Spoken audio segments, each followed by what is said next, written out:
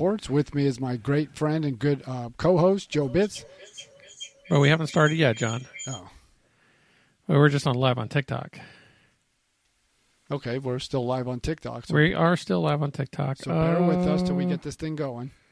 So for the last 3 months, we've had 200,000 migrants, illegal migrants, arrested. Mm-hmm. And Joe Biden, remember, President Biden said in the late winter, early spring that this was just seasonal. We'll see this all the time. Well, this is the worst part of the summer because it's hot. Yeah.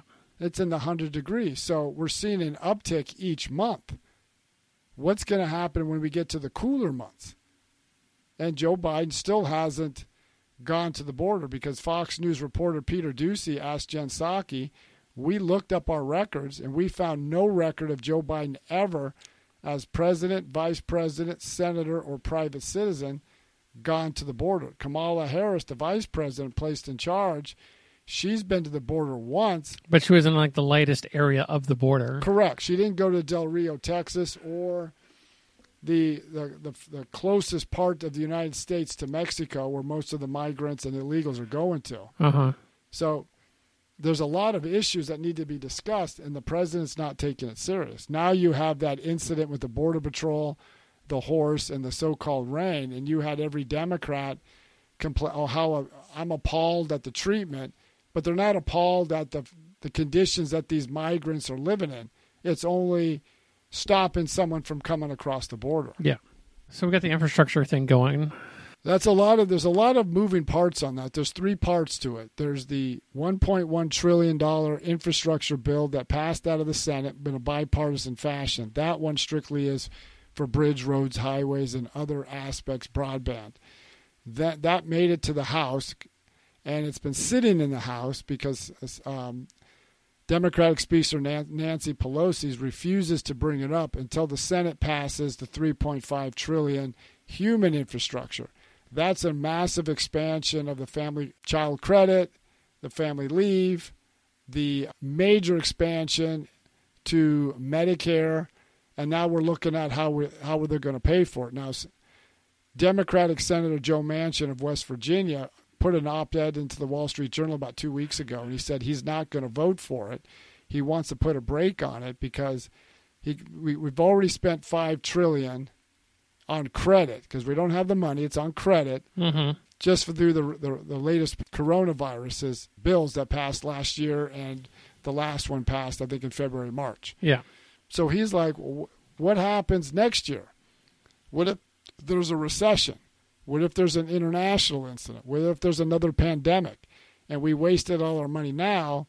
Where's all this money coming from? And considering our debt is $28 trillion, we got to be careful how we spend this money.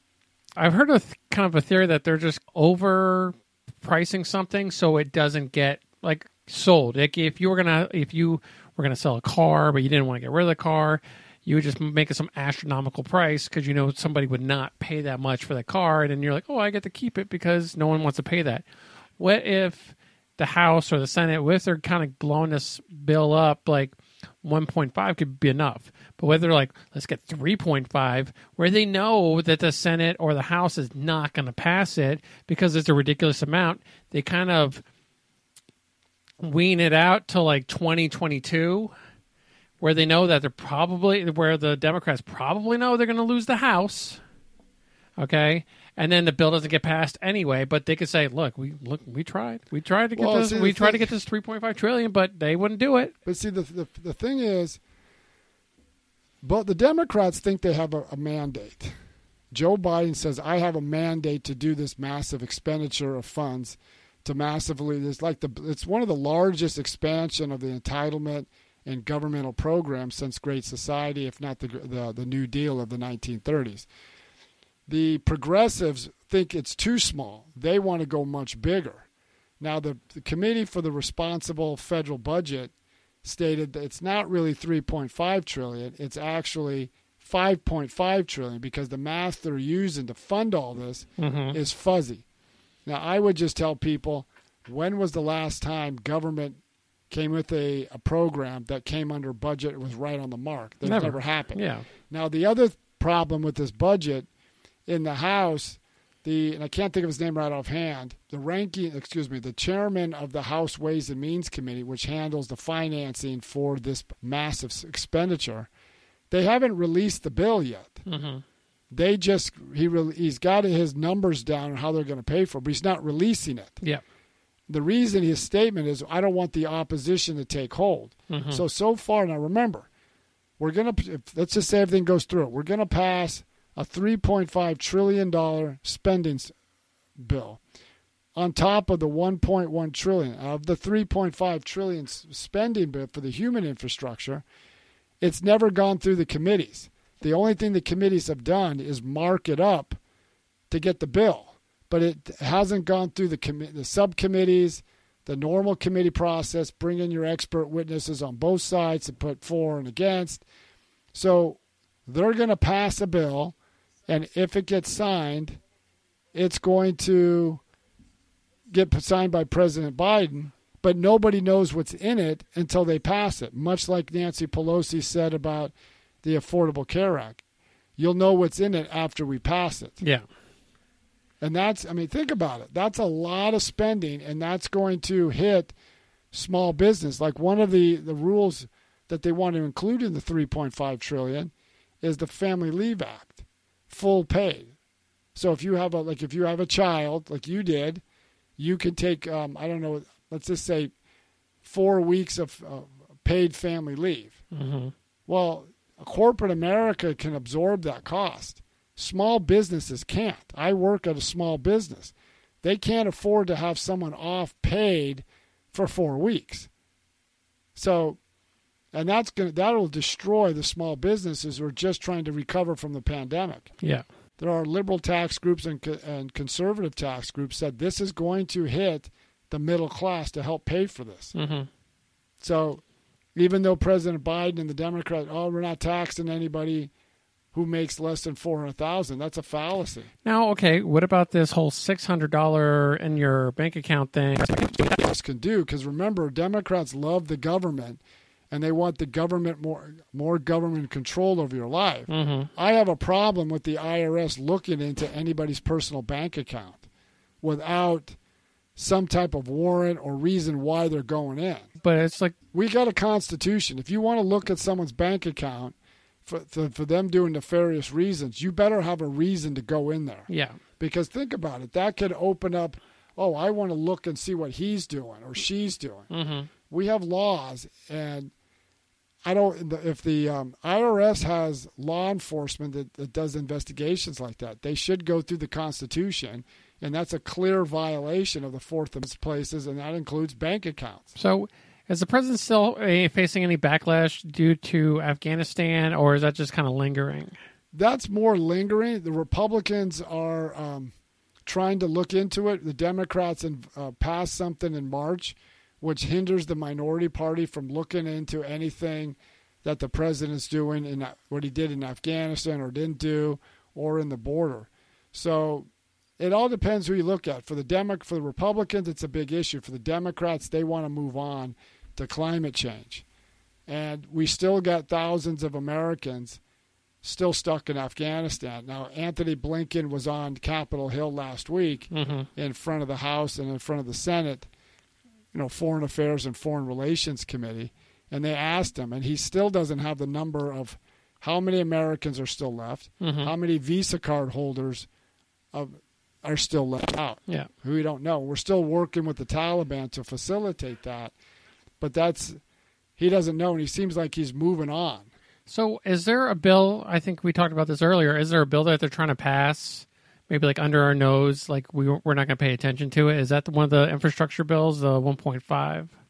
It's not that it's like they're trying to get into law. It's not that it's under our nose, is the way they've done these things. Before, it was always you had to go to the subcommittees, the committees, you bring expert testimonies from both sides. Yeah. If you're in the minority party, then you get to bring your witnesses to counteract what the majority wants, and you go to compromise. They haven't done that. It's just gone to the committees, and the committees in secret worked up the bill. So they're going to be coming to a vote because Nancy Pelosi called for a tentative vote on the 3.5 on the 27th, which is Monday. Mm-hmm. But the progressives, led by Ocasio-Cortez and others, Representative Omar, Representative Presley, Yeah. and others, that we're not doing this unless the Senate passes the $3.5 trillion first. Okay. So that's a big problem. And we've got a big, big problem if they pass that without people looking at it. Yeah. That's what a democracy is. You can't just steamroll the minority. You need to open it up, because if we spend 3.5, or let's say it's actually 5.5 trillion, Mm-hmm. that's going to crater the U.S. economy. Yeah, well, I think that's almost like their goal. It just seems like the Democrats and they're just like on this rampage of like just trying to bury America as fast as possible. I mean, they're kind of succeeding, when you say. Well, the Democratic Party, at least look at education. They believe we know what's best for your kids. Yeah. Don't question us. We know what's best for health care. Like, we both came from the Department of Defense. We're both Marines. Yeah. There's 22 million veterans in America. Mm-hmm. There's about 9 million of those 22 kind of use the health care system of the VA. Yeah. 6 million use it on a regular basis. If they can't handle the health care cost for, let's say, 22 million Americans, or even the 6 million who use it on a regular basis, how is nationalizing the health care system so the government controls and operates the healthcare system for 330 plus million Americans, and not to include those that are illegal? Because remember, during the first debate in June of 2019, when the moderator asked every one of the candidates, and Kamala Harris was there, so was Joe Biden, would your health care plan cover health care costs for illegal immigrants? And everyone on the stage put their hand up in the air. Yeah, which kind of gave them like a carte blanche. Hey, let's go run to the country. And they've been saying it ever since, that come to this country. Look at California. They just had a recall. Yeah. Gavin Newsom won. So they provide benefits to illegal immigrants. So their tax dollars are going there, and their infrastructure is horrid. Why aren't they dumping these immigrants over? Why are they leaving them in Texas, or even sending them up more north? Why aren't they just dumping them in California? They want them. That's something I don't know, but it could be this is a way to punish Texas and Florida, because now they got to cover the services for these individuals. Is it? Could they put enough people in there to kind of turn it blue, though? Is that an idea? Or is that kind of me like just kind of being a little? No, that was always an idea that they thought during the 2020 election, that if they turned Texas blue, Republicans couldn't possibly win, because the Electoral College, as much as the Democrats think it's rigged, we got to do this and that, we need to change it, the Electoral College favors the Democrats. Yeah. And the reason I say that, California is 54 electoral, but it's 54. Let's be honest. It favors the Democrats until it doesn't work for them. Well, but look at it from the Electoral College standpoint. California is a big state, 54 electoral, that goes blue. Yeah. New York goes blue. They're 29. Then you got New Jersey. Pennsylvania is a kind of a swing state. It voted for Trump in 2016, flipped back Democrat. So they've got a lot of the big states that primarily go blue. Mm-hmm. Republicans have to have Texas. They can't win without Florida. Yeah. If they lose Florida, they have to gain some other states. Yeah. So the math is easier for the Democrats than it is for the Republicans. Mm-hmm. Now, things could change. Every generation or two, there's always wave elections that flip the narrative. And right now, the working class is the party of the Republicans. Yeah.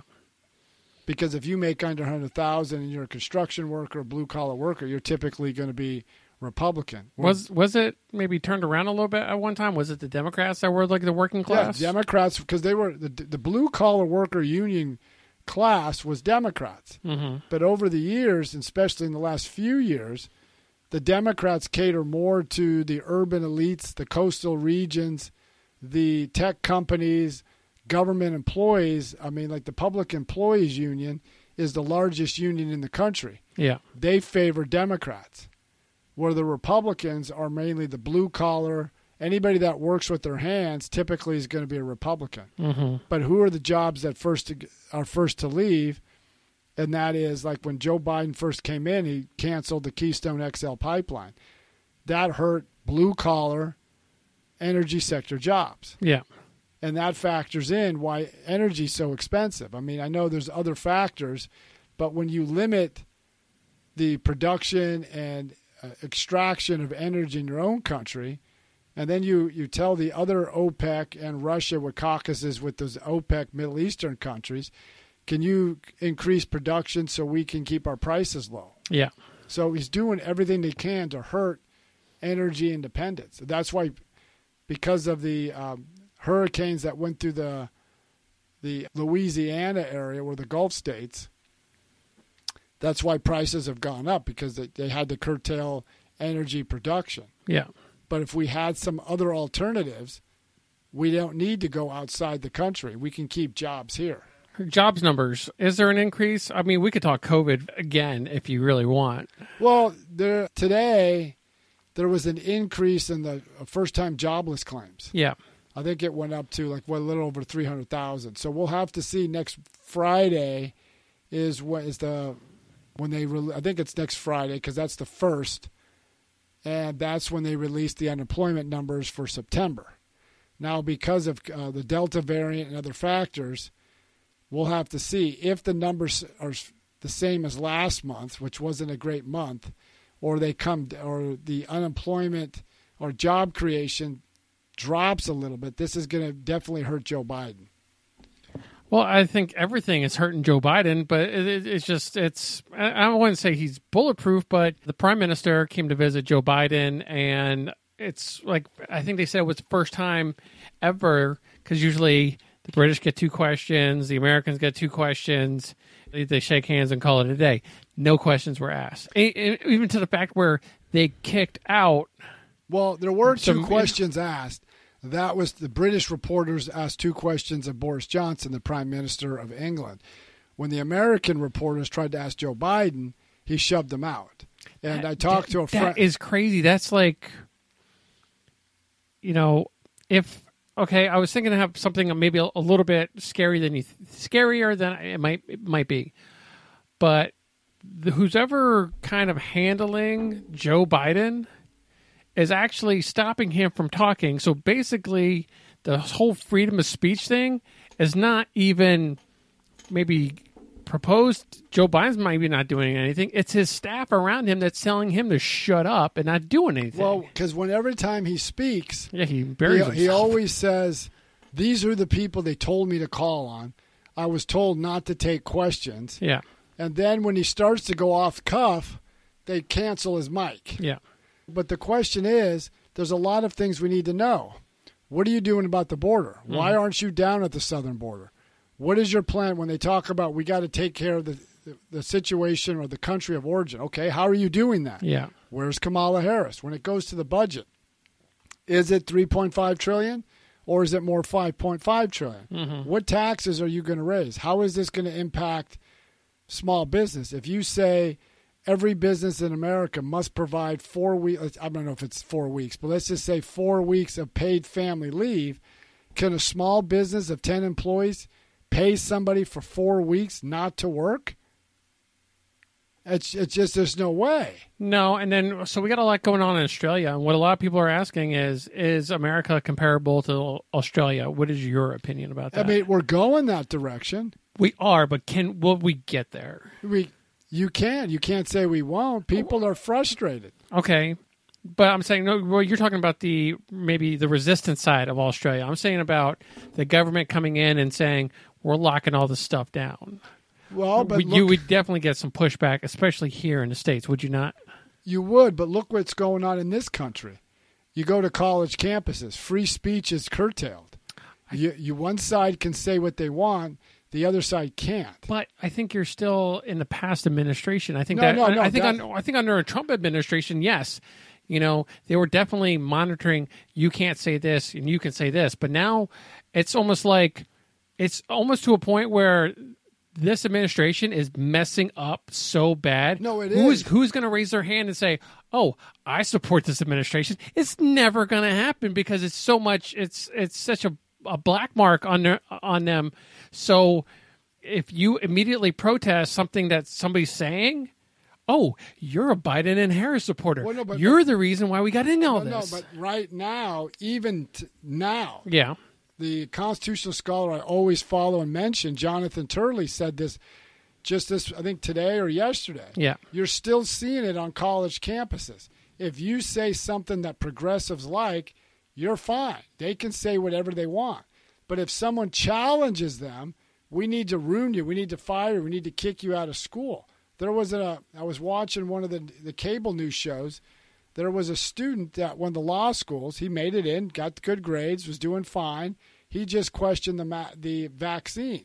And he was told, you got to get out. We got to calm. You got to go to psychiatric counseling and all this stuff. So just questioning the vaccine. Look what they're doing now. If you don't take my brother's part of this. Yeah. There's a police officer in San Jose quit his job because he was told you must take this shot, get vaccinated, or otherwise lose your job. So this is where we're going. To kind of go back a little bit, we did talk about the post office. I work at the post office, and I'm a letter carrier. And being a letter carrier, we are exempt from them mandating the shot for us. There was two ideas of why he might have exempt the carrier or the 600,000 postal workers from doing that. One was speculated that maybe they said they weren't going to endorse him. Okay, put that aside. I don't think that really matters because I would think that at least half of the postal employees in that 600,000 would be conservative just as much as there are liberals because of the way the voting went in the last year. Yeah, but look at the point you're making. If there's 600,000, it doesn't matter their party affiliation. Yeah. If there's 600,000 postal employees, they're touching the mail and packages all the time. They're delivering mail to customers. Everywhere. I went out with you for a little bit, and just in the time I was with you, you interacted with 4 or 5 families, but you don't have to be tested. Then you have since January. Yeah, we've had 1.2 million migrants apprehended crossing that southern border. Yeah. They're not vaccinated. No. Many, I don't know the percentages, but many of them have the coronavirus. So they don't have to be vaccinated, but Americans have to. So another speculation was that maybe the union or the carriers union just kind of gave them money to be like, hey, we give you money for your campaign.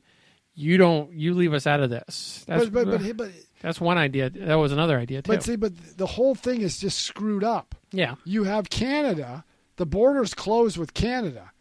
70% of the Canadians are vaccinated. But yet you cross the southern border, you don't have to get vaccinated. If you fly in from the United States, like I've done and you've done, you go to the airport, you go to the customs counter, you take your passport out.